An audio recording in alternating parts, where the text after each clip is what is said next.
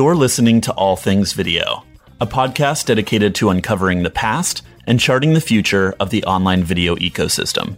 This episode is brought to you by TubeBuddy, the complete toolkit for YouTube channel management. This power-packed browser extension helps with everything from both metadata edits and trending keyword suggestions to thumbnail optimization, fan engagement tools, and so much more. Visit TubeBuddy.com to meet your new best friend on YouTube. Thanks everyone for coming out. I'm James Creech, co-founder and CEO of Paladin. We build enterprise software for next-gen media companies like MCNs and digital publishers. We help them save time and grow their businesses. But today we're focused on a panel about the future of online video. We've got some pretty distinguished guests. I'm honored to have Phil Ranta, the COO of US for Studio 71, Shauna Miller at the far end, the Director of Programming from Kin Community, Eric Brownstein, the Chief Strategy Officer from Shareability, and Louisa Huang from Feldspar Ventures. Before we begin, I'd like to give a special thanks to Feldspar for being our gracious host this evening. Love their Arts District workspace, and they were nice enough to kind of clean up their office and let us use it for the event, so thanks again. And also would like to give a special thank you to Silicon Beach Fest for bringing the convergence of media, entertainment, and tech together and letting us celebrate that.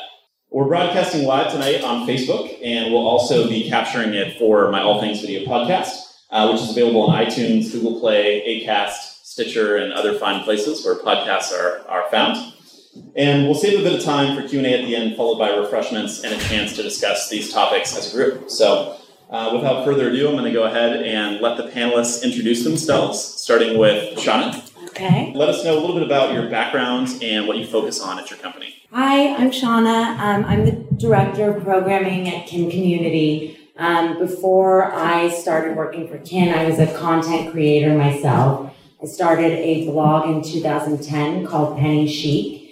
It was a resource for women that were looking for solutions for affordable style. Ended up turning into a apparel line with Walmart, and I published a book and did a bunch of kind of offshoot projects within the brand. And then started kind of looking at other things and found Kin Community. It's a network, a video network for women. We started as an MCN, and now we both produce our own original content and have a community of female creators. And I oversee the content strategy and distribution for the network.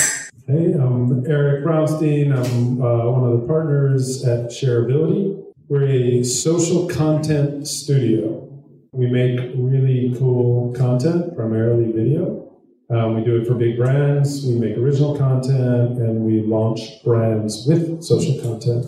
We're an end-to-end solution, so we're doing everything from research through creative, production, post-production, and distribution.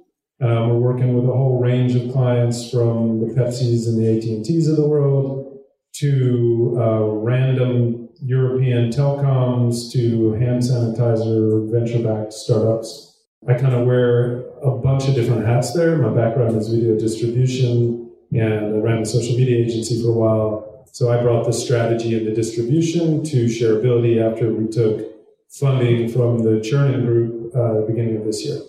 Hi, I'm Louisa, and I am the co-founder of Feldspar Ventures. And Feldspar is an incubator studio that works with creators of early-stage IP, and we work on really co-developing and laddering their IP from early stage into entertainment franchises. And my background is really the traditional studio world, Warner Brothers and Disney, and working on strategy and digital media strategy.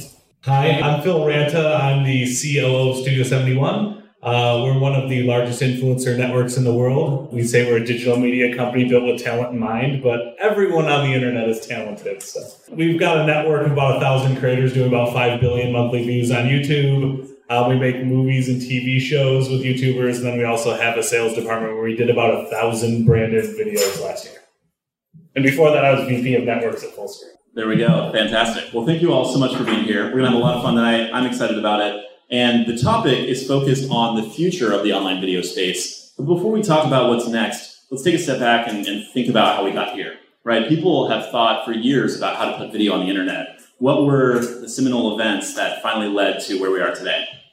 I'll start. So when I was in college, I was a film major in college, and I think the first website that grabbed me, and I think grabbed a lot of people in my generation, was Newgrounds. It was one of those very early video sites where it all ran on Flash, so it was mostly Flash animation and Flash games. And the big thing back then was it was free hosting, so you could actually make something and then put it up, and then other people could see it and give it awards, and you could follow your favorite creators. I don't know if anyone knows Weeble, but he's still big on YouTube, but that was his first thing. So I would say that was kind of the seminal moment. Once you allowed people to be able to just post videos and then share it for free, kind of opened up the community. And then naturally when YouTube launched, for those of us who were working in digital at the time, it was like, oh my God, free hosting. And then we started putting stuff on there because we could actually have video. And I think through the lens of marketing and advertising. So not so much from the creator's perspective in terms of what kicked things to another level. So it was probably 2007, about a year after YouTube was getting going, before TechCrunch was a really big publication. I read an article about a guy who could basically hack YouTube and figure out how to get a bunch of views.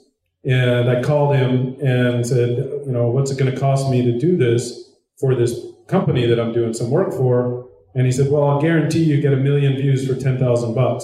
And I said, sign us up. Had no idea how he got the views. They were all obviously shady and, crappy views. But at the end of the day, that was way before anyone had any clue. But it woke brands up to the fact that they could basically guarantee an audience. And as things kind of evolved from there, it became much more clear that there was different ways of getting audience. But to me, that was a real kind of first step towards taking things to another level, is how brands were going to participate.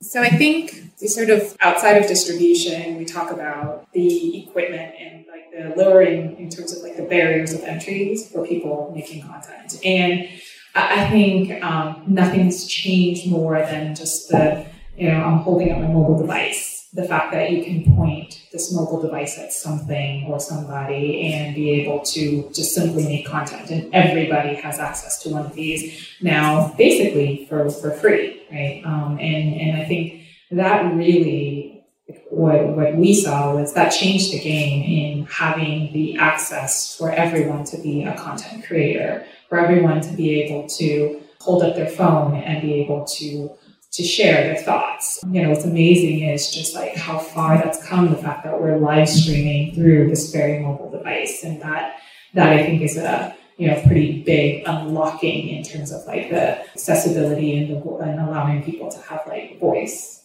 I was going to take a even more abstract perspective on this, but if you really just look at the history of media, we're just constantly breaking boundaries of how we can engage at a more intimate level. And there's no question that video is that medium that creates that intimacy between a creator and their audience. And we're just continuing to push that with live and with all of these things. I mean, when you think about an image versus a video, it's a no-brainer that has now evolved to where it is. I love it. I mean, I think all of those viewpoints are well taken, and it's things that was evolutions in the technology, right? Democratizing access so that anyone can virtually become a creator, and it's evolution in the business models, right? Offering free hosting and monetizing through advertising rather than transactions or subscriptions that enable these sites to distribute and monetize content.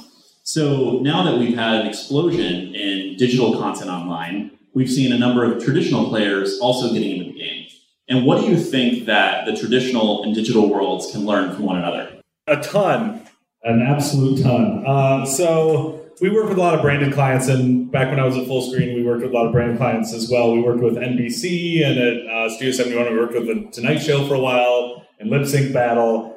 You start to see a lot more convergence now than you used to. Like The Tonight Show is essentially a series of YouTube videos now that's then strung out into a full show so that it can be a super viral hit on the internet, but also can be satisfying as a TV show. But I think very few have kind of cracked that code. And the idea of it is that when you're putting content online, you have to think like a creator and you have to think like a digital audience, which is what's the utility of the video? How do you make it the right length for somebody to stay engaged when they are in a universe where you can click off very simply? And then on the digital audience, since we've seen a lot of failures to start where digital stars have tried to go onto traditional media and it hasn't quite worked out, it's because they're not thinking like a traditional audience. They might be thinking too much like a digital audience, right? So you don't have to be as, I guess, spelling it out about what content you're about to get. Like, you don't have titles and thumbnails. You don't have the benefit of having the exposition be done before you even click in. You actually have to tell a bit more of a story in order to be on television. So I think they have a lot to learn from each other. And I think that we still haven't really cracked the code on digital enough for us to say, yeah, we've got it all figured out. TV just needs to listen to us, because it's, Snapchat comes along and changes everything. So there's going to be another platform like that next year and another platform the year after that. So they have to just keep up. So what I love about that, actually, you said the magic word for me and for us as a company, we really focus on this idea of story. And we talk about the fact that you have, what's great about the traditional world, and the thing that they've really focused on is this notion of story. Like, they spend a lot of time developing and thinking about that and crafting that in a little bit of a black box before ever showing it to the audience. It's their baby, right? So they spend years and years and years in development, in discussion, in meetings, and ripping scripts apart and putting them back together to build stories. And I think, there is one thing where we do, coming from this traditional world, that maybe we don't necessarily have an appreciation for, is that time taken to build stories, and that time taken to build something that is going to have this notion of replay, right? There's a reason why a lot of like the classics and the movies that we're okay watching over and over and over again is just that. The time that it takes to really craft the characters and craft the stories is going to touch your heartstrings. I spent a lot of time at Disney and probably spent a lot of time on Pixar properties. And there's a reason why whenever you think about the characters, there's no person that I speak to that the first 15 minutes of Up, like when I say that, when you hear that first streams of that music, it doesn't make you just kind of feel something. And I think there's definitely that story component, building lasting characters, that makes such like an impression that I think the traditional world does so well. But at the same time, in the digital world, the speed and agility, that's sort of where on the flip side, the traditional world could probably take a bit more of like a page from, is the fact that sometimes you don't need to take 6 years to talk about that one character and to discuss the color of, the shirt, or like to figure out whether or not this is exactly the right PMS color for this particular logo, because there is like a fine medium. Like, I like to use analogies, and sometimes I talk about analogies and kind of bring it into the content development world. And, ever find yourself where you move into a bigger house, and just because you have a bigger house, then you just accumulate more stuff. And I think that's also what happens in the traditional world, where they forget, and because they've had so much time, that they just build and build and build. And that's, creating the story is great, but then sometimes like they get bogged down by details. And I think that's sort of the other side, is where they can, kind of learn from each other. Yeah, just because you can make something cheaper and faster doesn't mean it's obviously necessarily better. And I think that what we've seen that has worked in the digital world is how content creators develop stories through themselves, right? So that works, because that's pulling from that authentic place where it's the most genuine and the most authentic, not to say the same word twice, but that doesn't mean media companies can next-gen media companies can pull from that same place. So they kind of have to not just operate as like an aggregator of content creators that have done that so easily for themselves, but think about what that format looks like as a media company, the same way that the traditional entertainment industry has done. I was going to talk about stories. Like in our company, one of our partners just won an Academy Award 2 years ago. Our head of creative is Academy-nominated director, and they come from the traditional world. And we talk a lot about the power of Hollywood storytelling. And so when we're creating a branded video for Cricket Wireless, we're thinking through the lens of story 100%. Like, what makes this story worthy?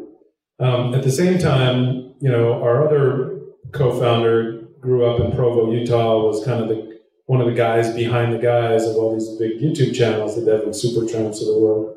And so for that, it was all about, well, what does my audience want and what is shareable? Like, what will make someone take this piece of content and actually share it? And so what we found is there's a lot of spectrum going on. You've got the BuzzFeeds of the world that can make great videos that are super shareable, but have nothing to do with the brand. And so I'm often dealing with the brand side of things. And then you've got the agencies who might be able to tell a beautiful story, but it's completely not shareable. So you've got even potentially a great piece of content that's not a shareable piece of content. It doesn't hit the right emotional triggers. So finding that bridge, there's a lot of learning that can go back and forth. So we talked about the technology changes. We mentioned a little bit some of the business models have evolved as well. So what are some of the most significant changes that you've seen? And as we've kind of gone through evolutions in how MCNs operate, how digital publishers are operating, what are the business models of the future going to look like? I'll do a quick one on this. So we've been talking to the guy who runs Pepsi's content studio, and they've been investing a lot of money into building what they consider a next generation studio. So what does that even mean, right? You've got Pepsi, which is a brand, and they're investing in content, and it's not just commercials and branded videos. They're looking at original content, longer form content, you name it. So I think one of the things that's already started and will continue is how brands are going to play a bigger role in the content. You can have a YouTuber who creates a movie and they get, $700,000 from Skittles to help fund the movie. So, and it's a soft integration. It's not like holding up Skittles. It's just in there. So interesting to me seeing how the brands are going to play along. I think in the future, in terms of business models, at least from like a content creator standpoint, it's going to be hard to find one specific lane in which their business model is going to work. Monetization in single streams as it pertains to content is going to be, I believe, harder and harder for it to be a sustainable source of revenue to be able to power entire companies. So I think more than ever, you're going to find that people are going to find ways to be able to diversify their revenue streams so that it's no longer just about selling a piece of content or getting a sponsor or selling advertisement. It's going to be a mix of all of those things. I think that, we're in a really interesting time because I think the kids that are growing up nowadays are used to content being free. And I never had a time in my childhood where I was watching cable or watching HBO where I went, oh, my parents don't have to pay for this, because I knew that they did. And now kids are growing up and saying, oh, well, I have to watch a 5-second ad and then I skip and then I get to consume this content. And I think that we're training people to not want to put that genie back in the bottle, which I don't think is a bad thing, right? So when a lot of people are launching SVOD platforms, OTT platforms, talking about unbundling cable, I'm skeptical, because I think that when a lot of the kids who are 14 years old now hit 22 and have to go pay for their own thing, they're probably going to say, well, is the internet, the free stuff, good enough?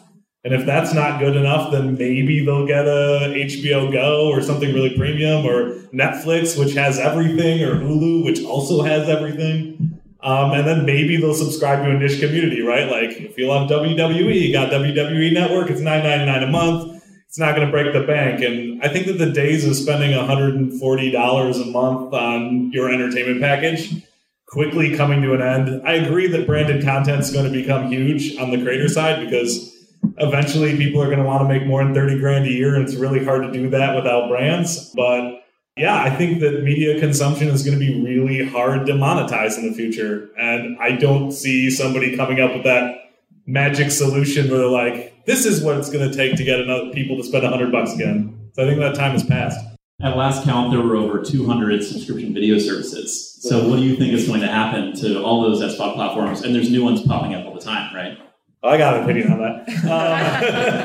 I think that, Amazon's already started what I think the wave of the future is going to be, which is Amazon, you get Prime, you get a bajillion videos, and that's super cool, and it's worth it. And then they start to have videos inside of it where you click on it and it goes, oh, this is part of CISO. If you want CISO, it's another $4.99. You'll be able to transact, depending on how wealthy you are or what your threshold is for spending. But I think that all of these SVODs living as separate apps is going to die. It's going to be more like the kind of Asian model of kind of having this massive app that's got lots of kind of upsold, almost like freemium models inside. And, a lot of them are going to go away. It's a lot of stress to put on a company. But so I'd say they have a couple years to have that 1 or 2 killer shows that every kid on the schoolyard is talking about. And if they don't find that killer show in a couple of years, they're going to start dying out rather quickly. Any other thoughts on SVOD? I don't know if it 100% relates to SVOD, and this is definitely not my area of expertise, but one thing that we think a lot about is a catchphrase of my partner's, which he says is niche is rich. And this idea of, this smaller communities that are super passionate are actually the ones that are willing to cough up the bucks if you're giving them something that's really valuable. Well, my next question is a bit controversial, but that's okay. It was designed to be that way. And Phil already kind of got us started, and I love it. So we're going to dive in. I want to know, what trends in the digital video space do you see as short-term fads? What is headed for a brick wall and maybe is not designed to last?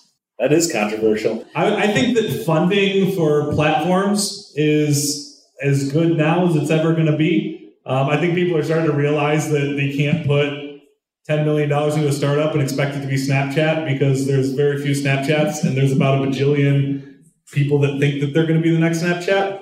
So I think investor funding is going to start cutting off for those and start leaning into the companies that know how to play with brands and know how to achieve scale on top of other platforms that are already popular. I think that there's a lot of content trends that are leaning towards clickability right now, and I think that algorithmically the platforms are going to start pushing against that. In fact, it's already kind of started with YouTube with their watch time metrics. They're trying to push out the people who are like, click here, click here, click here. And then it's kind of a substandard experience once you're in. So I think a lot of those people like gaming the system are going to start really struggling. And then, as I mentioned earlier, I think that the idea of people saying, hey, I know how to make kids pay for things, I think they're all going to have a cold shower pretty soon and figure out that that's not possible. It was, I think, what Louisa mentioned earlier, the power of the smartphone and being able to become a content creator. But I'm kind of excited about some of the tools from a production standpoint that we now have, like the Mevo camera for live streaming that allows you to toggle through different angles and essentially have like a morning show, the control room for a morning show on your phone. As a company, we are trying to also empower the producers within our organization to be able to create content through their phone for our platforms, because we have to churn out so much content now, and we have our own kind of daily tune-in format that we're developing, and it's going to help to have those kinds of devices to use. And other than that, we're just trying as a company to stray away from the shiny object kind of addiction of kind of looking left and right. We don't really know what's going to happen. And if you ask me 5 years, I'm not good at this. 5 years ago, I would have told you Snapchat was never going to last, and that was so overhyped. Like, nobody knows. And so I think for us, like, the dust has settled and we see where the eyeballs are, and we're trying to put our head down and create content for women that's compelling and that can drive them through that tunnel if we are going to create, diversify revenue stream and create a product other than content to sell to them. Well, if you're inviting any controversy, I guess I'll try. I think that one of the things that has already started to run into a bit of a brick wall is creators that are good at something trying to do something else. So you have creators that are trying to get into movies or trying to do other content, and the movies suck, and their audience is going, what the hell have you just asked me to spend my money on? I love when you make your videos, but come on. So I think that, you see this with like a big MCN, like an Awesomeness or something, where, they may create something because they have the audience and it's just super subpar content. So I think that you've got a lot of enthusiasm for tapping into creators' audiences and them thinking that they can do that. And I think that's going to be a bit of a wake-up call. So I think along the creator lines, I think what we might start to see is the idea that you have people that can just point the cameras at themselves and do something for shock value and be able to amass like ginormous followings and keeping those ginormous followings and continuing to do things that are like more, gimmicky and shock value oriented. I think that that's probably something that personally I'll be glad to see go away because I do think that there's a lot more. There are people who are, the ones that are staying in this space to create content. They're getting smarter about what it is that they're creating. They see exactly what, kind of we've talked about is, the evolution towards story. So even as they jump into this content creation game, they are being more thoughtful about, what is the message? What am I trying to build? And it's not just like, hey, just for fun today, I'm going to, scream at the camera and have a reaction. So they're really, and they might be really a group of people, like maybe 2 or 3 friends getting together and saying, I want to create, this type of content. And they're certainly more thoughtful around it. And I think that's something that, like the single person sort of doing something and just kind of keeping that up over a period of time. And that's the only thing that they're offering. I think that's probably going to be something that goes away. Well, thank you all for being courageous and sharing some of the facts that you think are overhyped. I'll contribute a few as well. I agree with Phil. I think there is a bit of an SVOD craze that we'll still see a lot of dollars pumped into SVOD content and platforms for the next 2 to 3 years. But at the end of the day, it's inefficient, right? You can't support 200 platforms. Not enough people have the strength of a programming brand to power their own subscription service. And from a user standpoint, it's too cluttered. No one can bear that many subscriptions. The other one that I have a bone to pick with is influencer marketing platforms and agencies. I think there are far too many that are undifferentiated and don't provide true value to either the brands or the influencers. Now, obviously, there are some incredible companies out there that do that. There are obviously MCNs and talent agencies that fulfill that need as well. But the marketplace is too cluttered right now. Just in LA, everyone reps, the same talent, it seems. And what's happening is we're driving rates down, both for influencers and brands aren't getting good experiences. So at the end of the day, I think there needs to be a solution or some groups that can show that they have either a direct, exclusive relationship with the talent and can do incredible content. I think Studio 71 is a great example. It's a good track record of doing that, and there are many others. But I think that there's too many platforms pursuing that dream today. But let's switch gears and let's talk about some trends that are obviously here to stay. One of them, I think, is live streaming, right? Shauna kind of talked earlier about how with every technological innovation, we're seeing breaking down of walls and an increasingly closer relationship between creators and their audience. And I think live stream takes that to the next level, right? So what are your thoughts on live streaming? Are you doing things with live streaming today, and what does the future hold? We certainly are. That's one of our number one focuses in our content strategy for 2017 and the rest of 2016. Just experimenting, frankly. We don't know enough about what that looks like if you're not just going to piggyback on talent to create views. So we're trying to kind of study what that's looked like in live television formats and also look at what we have at our fingertips, how to kind of merge all the insights that we have from the different kinds of content we do, which ranges from DIY food recipes, demonstrations, which tend to do well on live streaming, but there's a lot of kind of pre-production that has to go into that. So just experimenting with it, and ultimately, for us, we're moving in November, and our number one kind of priority is finding a space that could accommodate for a small studio that was flexible and malleable as far as set and could churn out content and allow us to test and experiment. I want to hear the rest of your thoughts too, but real quick, just out of curiosity, what have you seen as the differences between traditional broadcast television live content and live streaming on digital platforms? I think that it's interesting because, I also used to be an on-camera expert on a lot of the morning shows, and other than being also a woman, in addition to that, I think that there hasn't been the kind of revolution in lifestyle content in that format yet.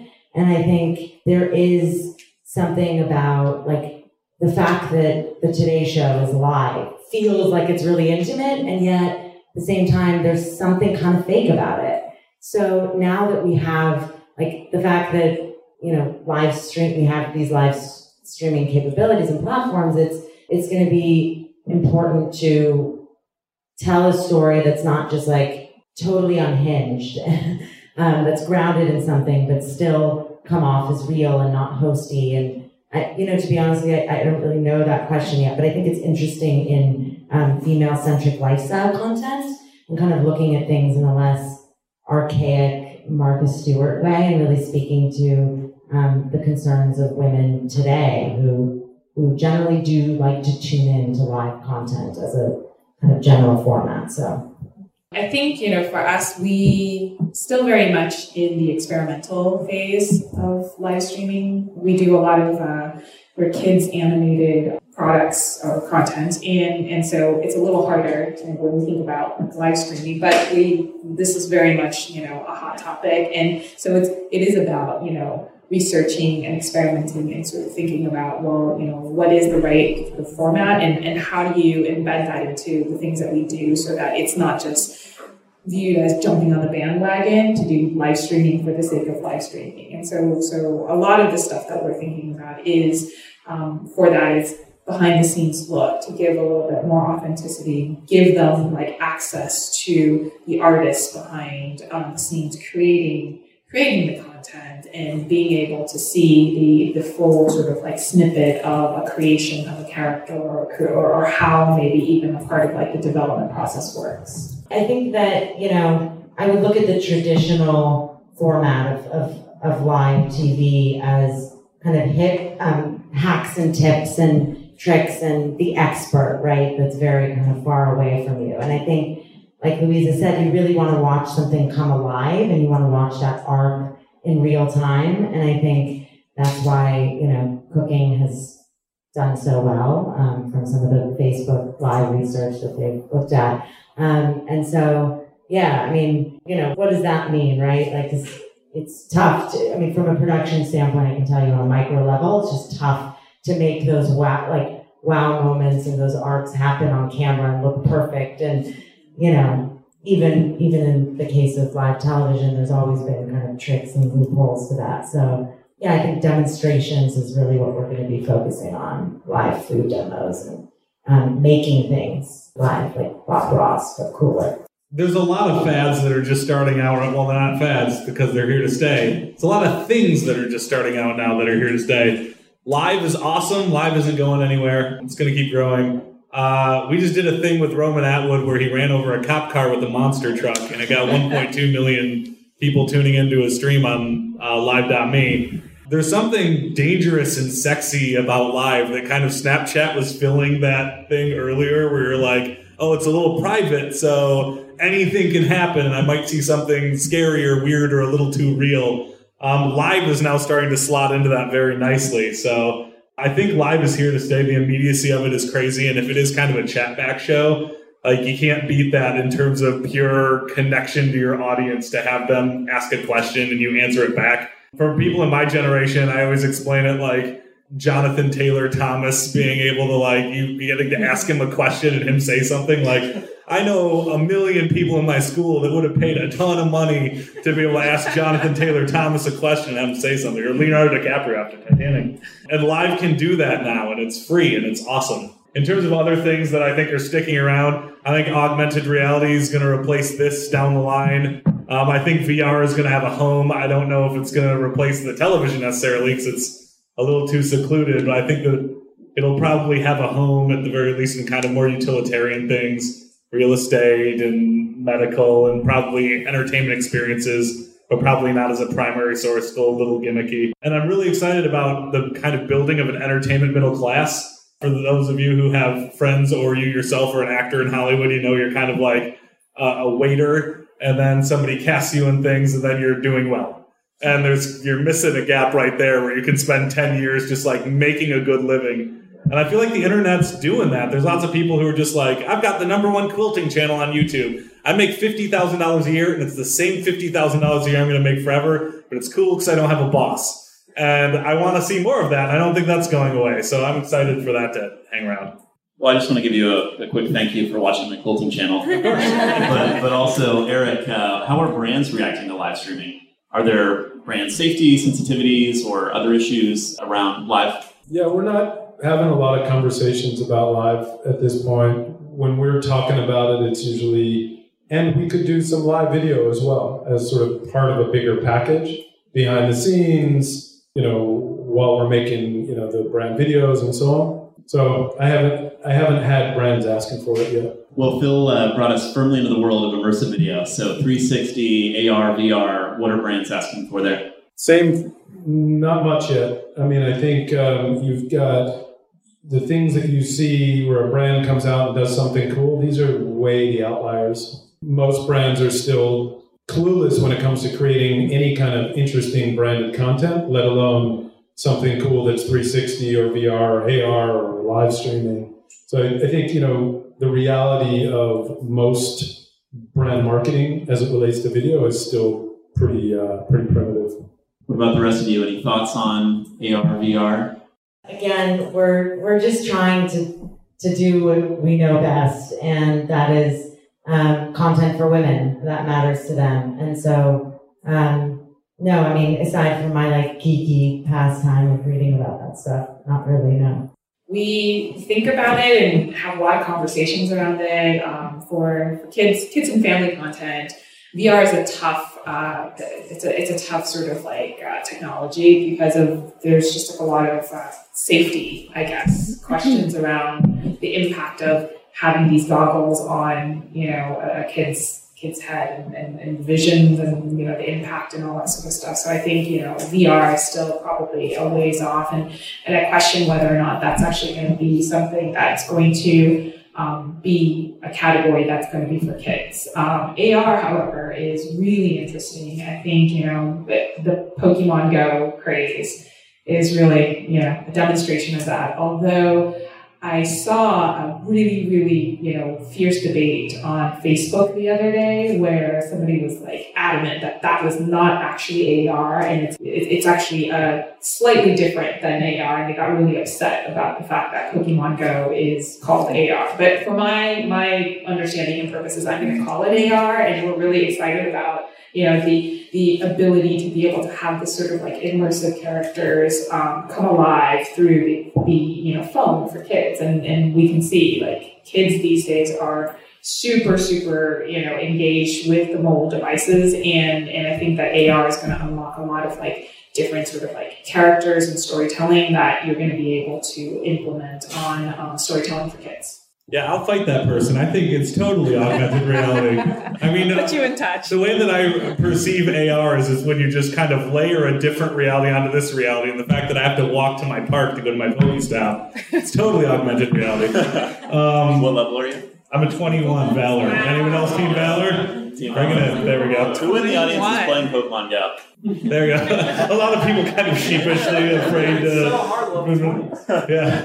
Yeah, it gets really slow to gain levels later on, but that's how they suck you in. I agree. The VR experiences, the only ones I've seen that have really crushed it are entertainment properties. And I think they do it because they can go to trade shows and get a huge line behind it, which is cool because it takes forever to get people in and out of them. And then they get to sit and watch a really high-end commercial for a couple minutes. And that's worth a lot to an entertainment brand, but to Clorox, maybe not. So I think we're a ways out. Once HMDs start, becoming a bit more ubiquitous, or they find a way to do the Gear VR in a way where it's not you have to take the phone out over and over again, select something, put it in. Maybe, but I think that technologically we're not close to there yet. So if you're looking to throw your brand dollars into something, maybe if you're going to a trade show, but other than that, I wouldn't recommend it yet. So we're still waiting on lightsabers.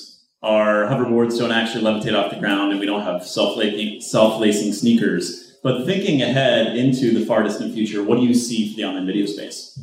I see a lot more of the Truman showing of America and worldwide. And we've kind of already seen this happening, right? You get YouTube, and then you can see in people's bedroom whatever they choose for a couple minutes. And then, Like Instagram came out and you can see where they are, and Twitter, they're telling you where they are. And then Snapchat, it's kind of consistent and it's not shameful to be shooting all the time. And then live, you're literally live streaming your whole life. Like we're slowly getting to the point where people are going to have 4 cameras set up all the time. I mean, already on you now, you can follow the hashtag, I think it's watch me while I sleep. And people are actually watching that now and like donating money to people while they sleep, which is a brilliant business plan, but so creepy, so creepy. So I think that we're going to lean towards that, and you kind of have to, in the same way you do with Instagram, kind of curate your life around what my viewers are watching and fit that into your life a little bit more. I hope it's not true, but I see it happening, and that freaks me out. And then I also think that media consumption is becoming everywhere, and there's constantly a screen, and everybody's playing Pokemon Go and looking down at their phone all the time. And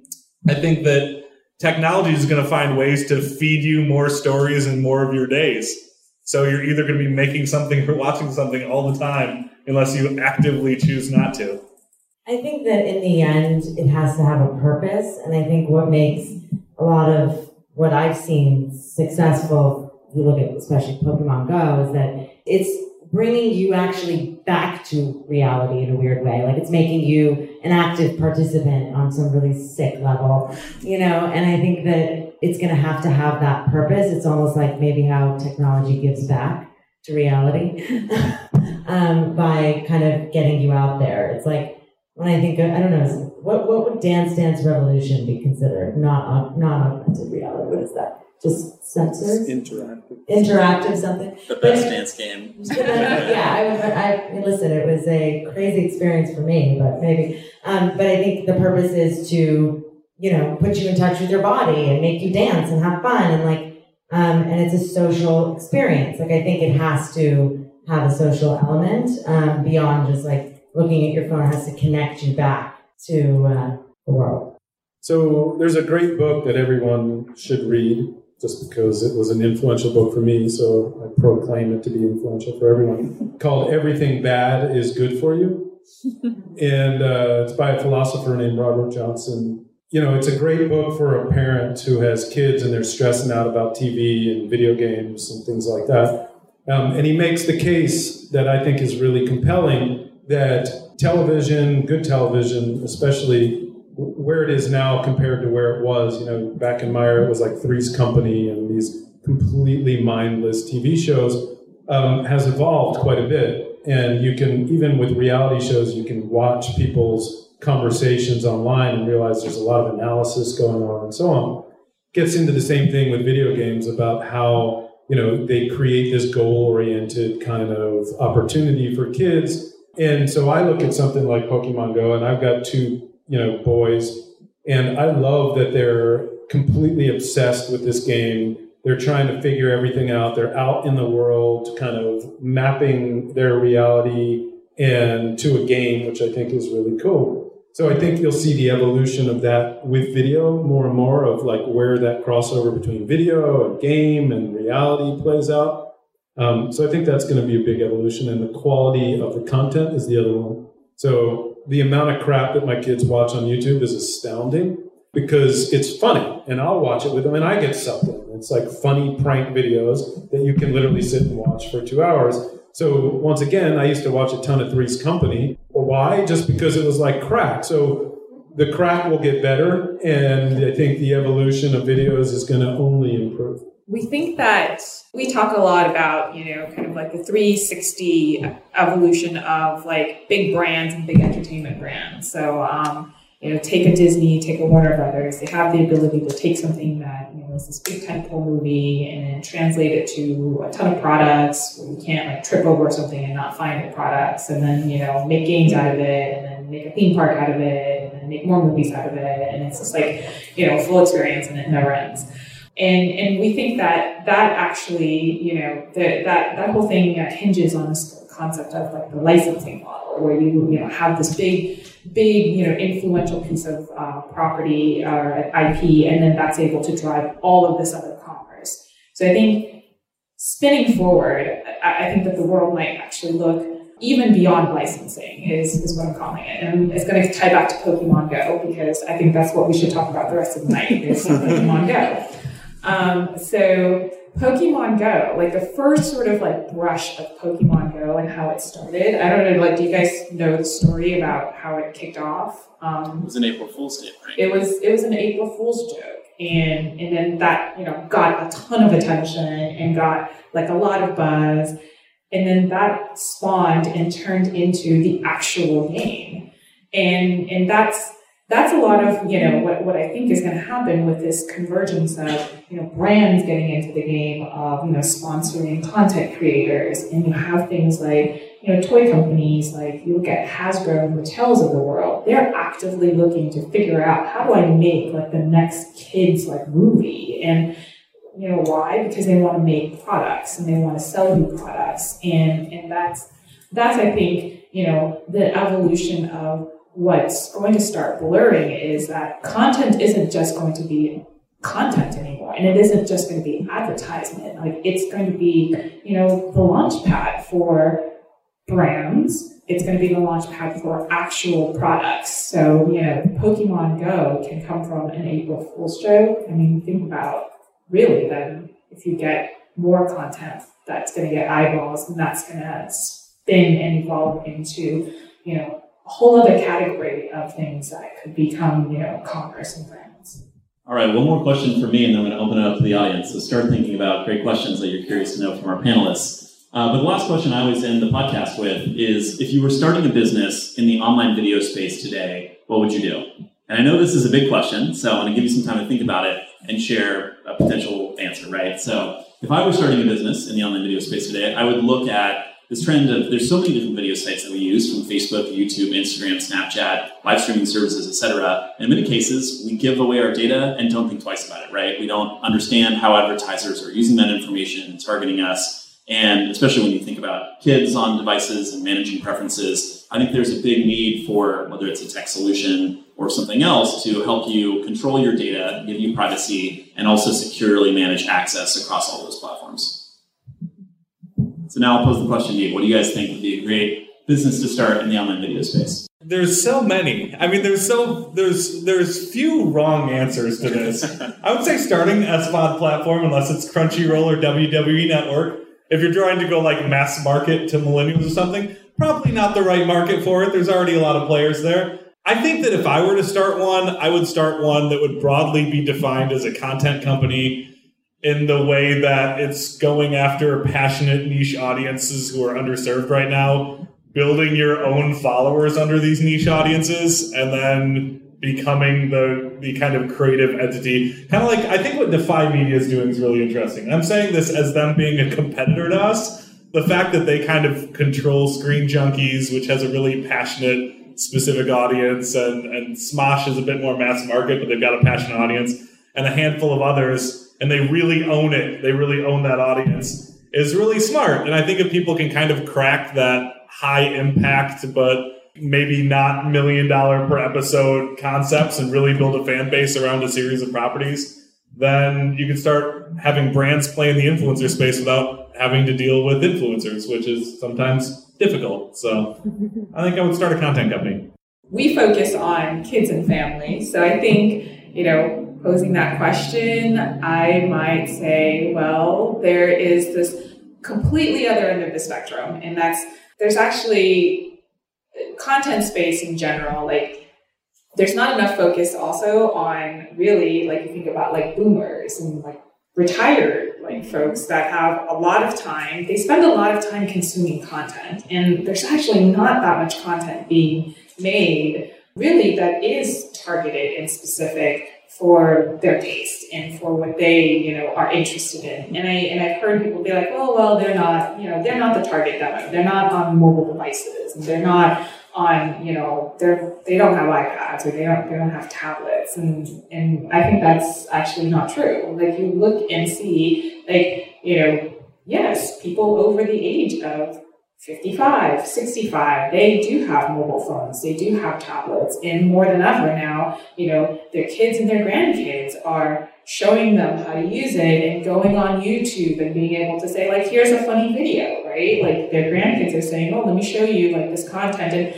And so for them, they know how to access those things. But right now, what's happening is maybe the content isn't necessarily relevant to them. They don't care to like see PewDiePie, but that doesn't mean that there isn't an opportunity to create content that is going to be relevant. And there's a whole lot of them, and they have time, they have disposable income. There is actually a really, really interesting market. I should actually really think about it. We should discuss whether or not we want to get into that. If I was going to start a company tomorrow, it would probably be some combination of direct response meets affiliate networks meets e-commerce meets, all the meat and potatoes crap of selling stuff online, focused on specific niches that are, SEO friendly and underserved, and I bring video into that.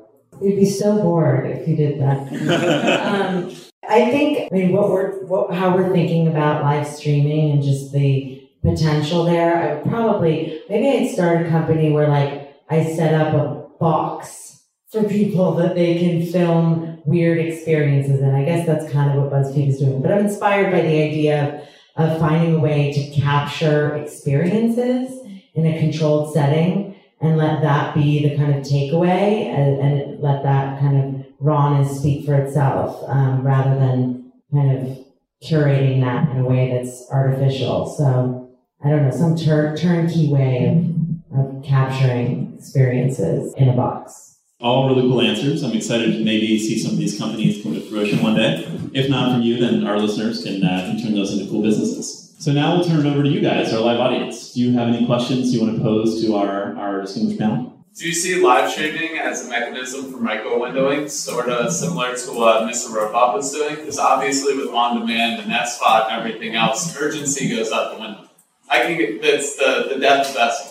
I can wait 3 days. It's totally fine. But if you're going to live stream your first episode in the middle of the day and I have no idea, I'm going to jump to my computer to find it.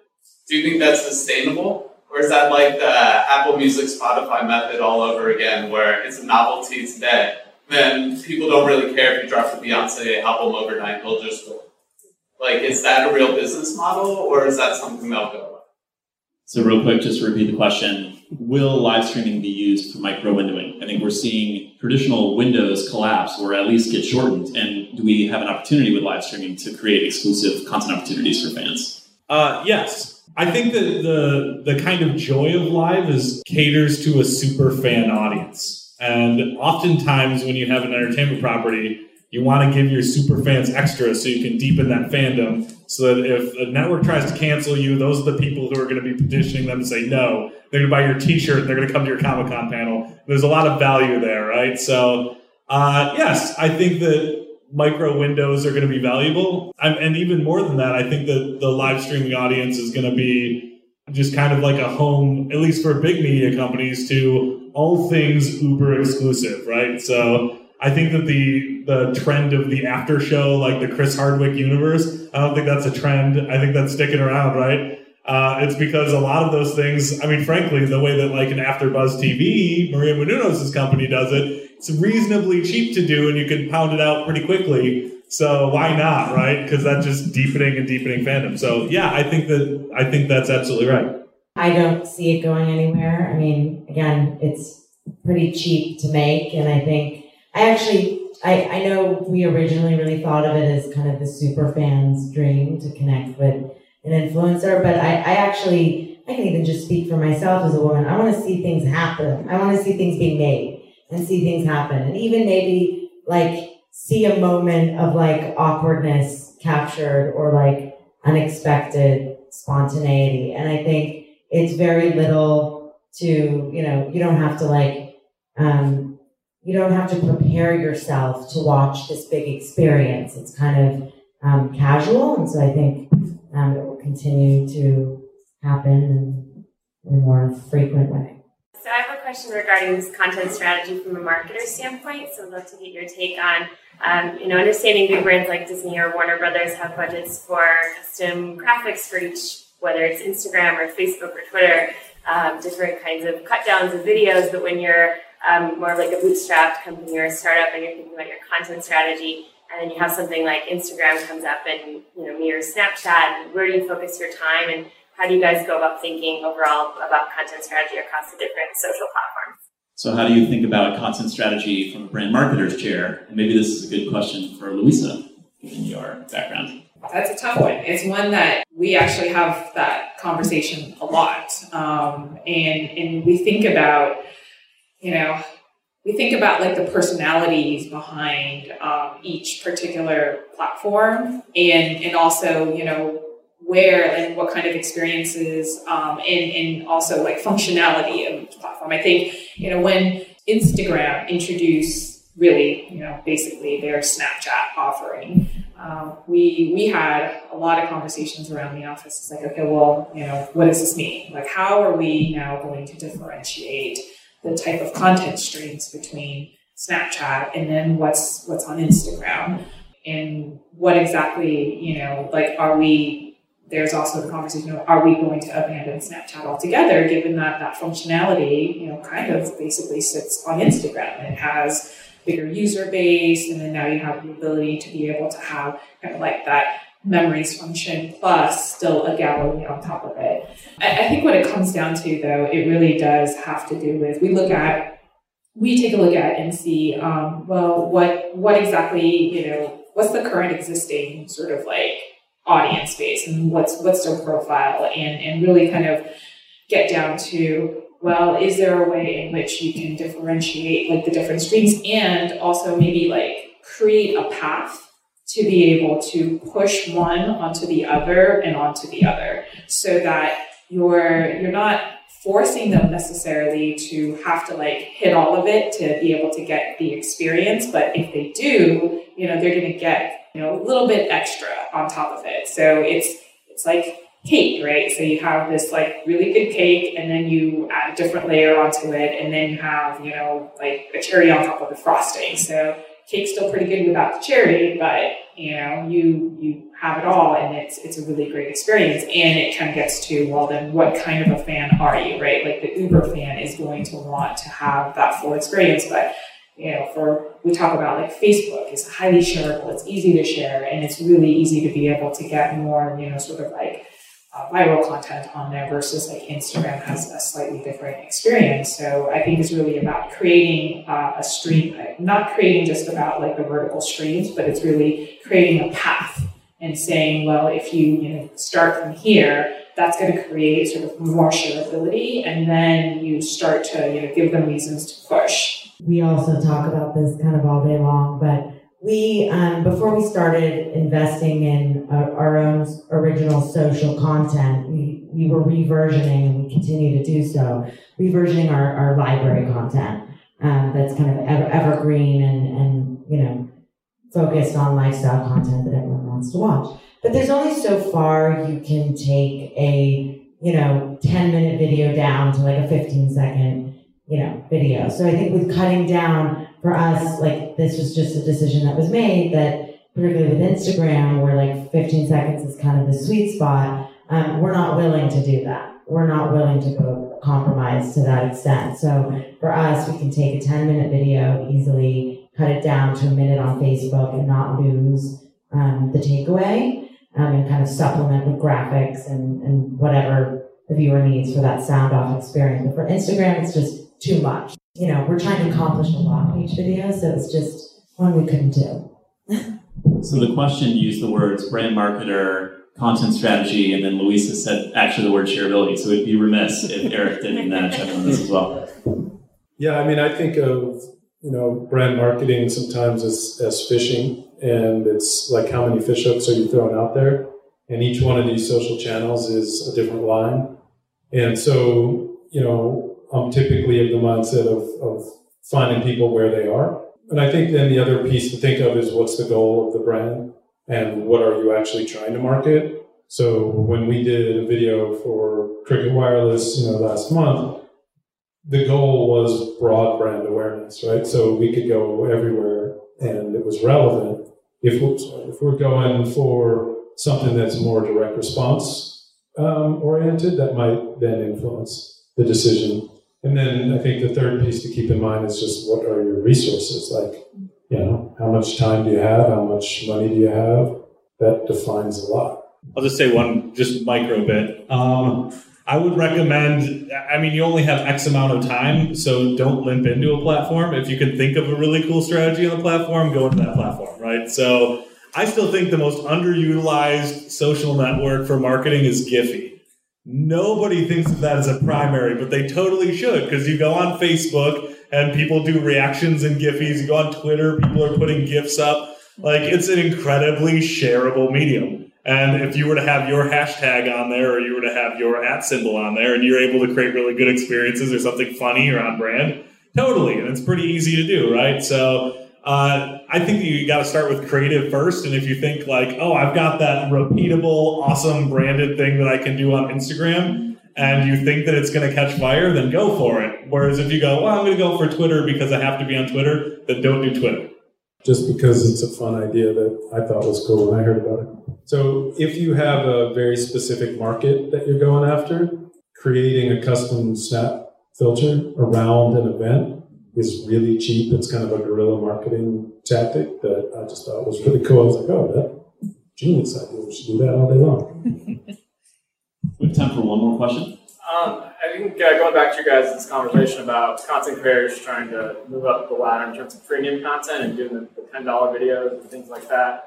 What's everyone's thoughts on live events? You know, we're starting to see these tours, and I think it's a similar kind of path where the big guys do it first. Eventually, more and more people are going to show up and try to do their own tour shows and different things. So I'd love to hear your guys' thoughts on the sustainability of that and that business. What are your thoughts on live events and tours? If you can make the revenue work, God bless you. Because the amount of overhead and planning that has to go into a live event, right now you need to have a pretty massive influencer. Like, we're helping with the tour right now with Roman Atwood and Fusi, who are two of the biggest people on YouTube. And it's certainly not $1 million tour, right? I think that if you're like a band or someone that people are used to paying $50 a ticket for, you probably have a better shot. But I think that a lot of the kind of vlogger tours and the meet and greet tours, when you think about the size of the team and the venue and having to do splits and the fact their audience isn't buying beer when they get there, it's really hard to make it work. That's why skill is always a good thing to have under your belt as an influencer. One of the things I've seen that's really interesting that some of our creators are doing on the network side, Yolanda Gamp from How to Cake It is an incredible artist of cake making. She's incredible. Check out her channel. But she's doing these kind of live events where she creates these masterpieces, and it's on a subscription basis. I don't know what the price is, but you like get a kit on how, the recipe kit, and then you tune in live and you can ask her questions.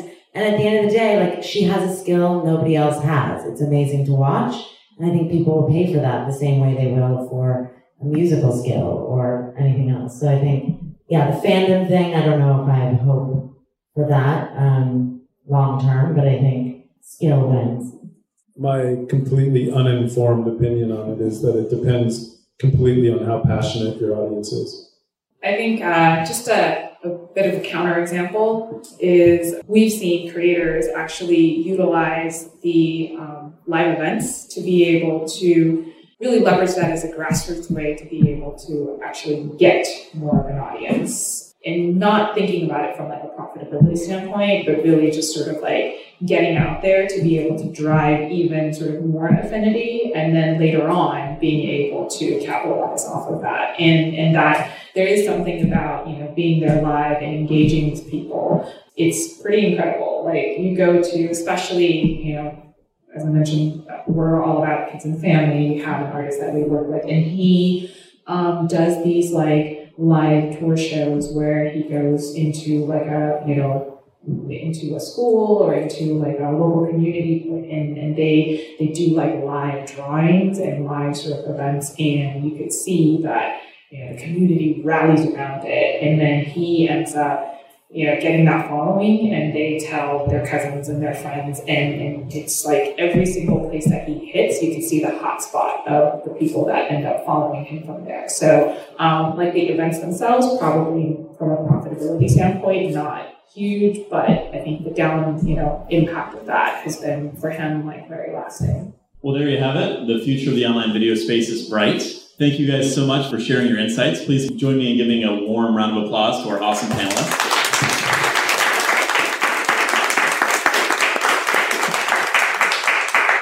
That was so much fun. You guys are awesome. Really appreciate it. Stay around, hang out. We're going to have beer and wine and other refreshments, so we hope you'll get a chance to talk with the panelists and chat with one another.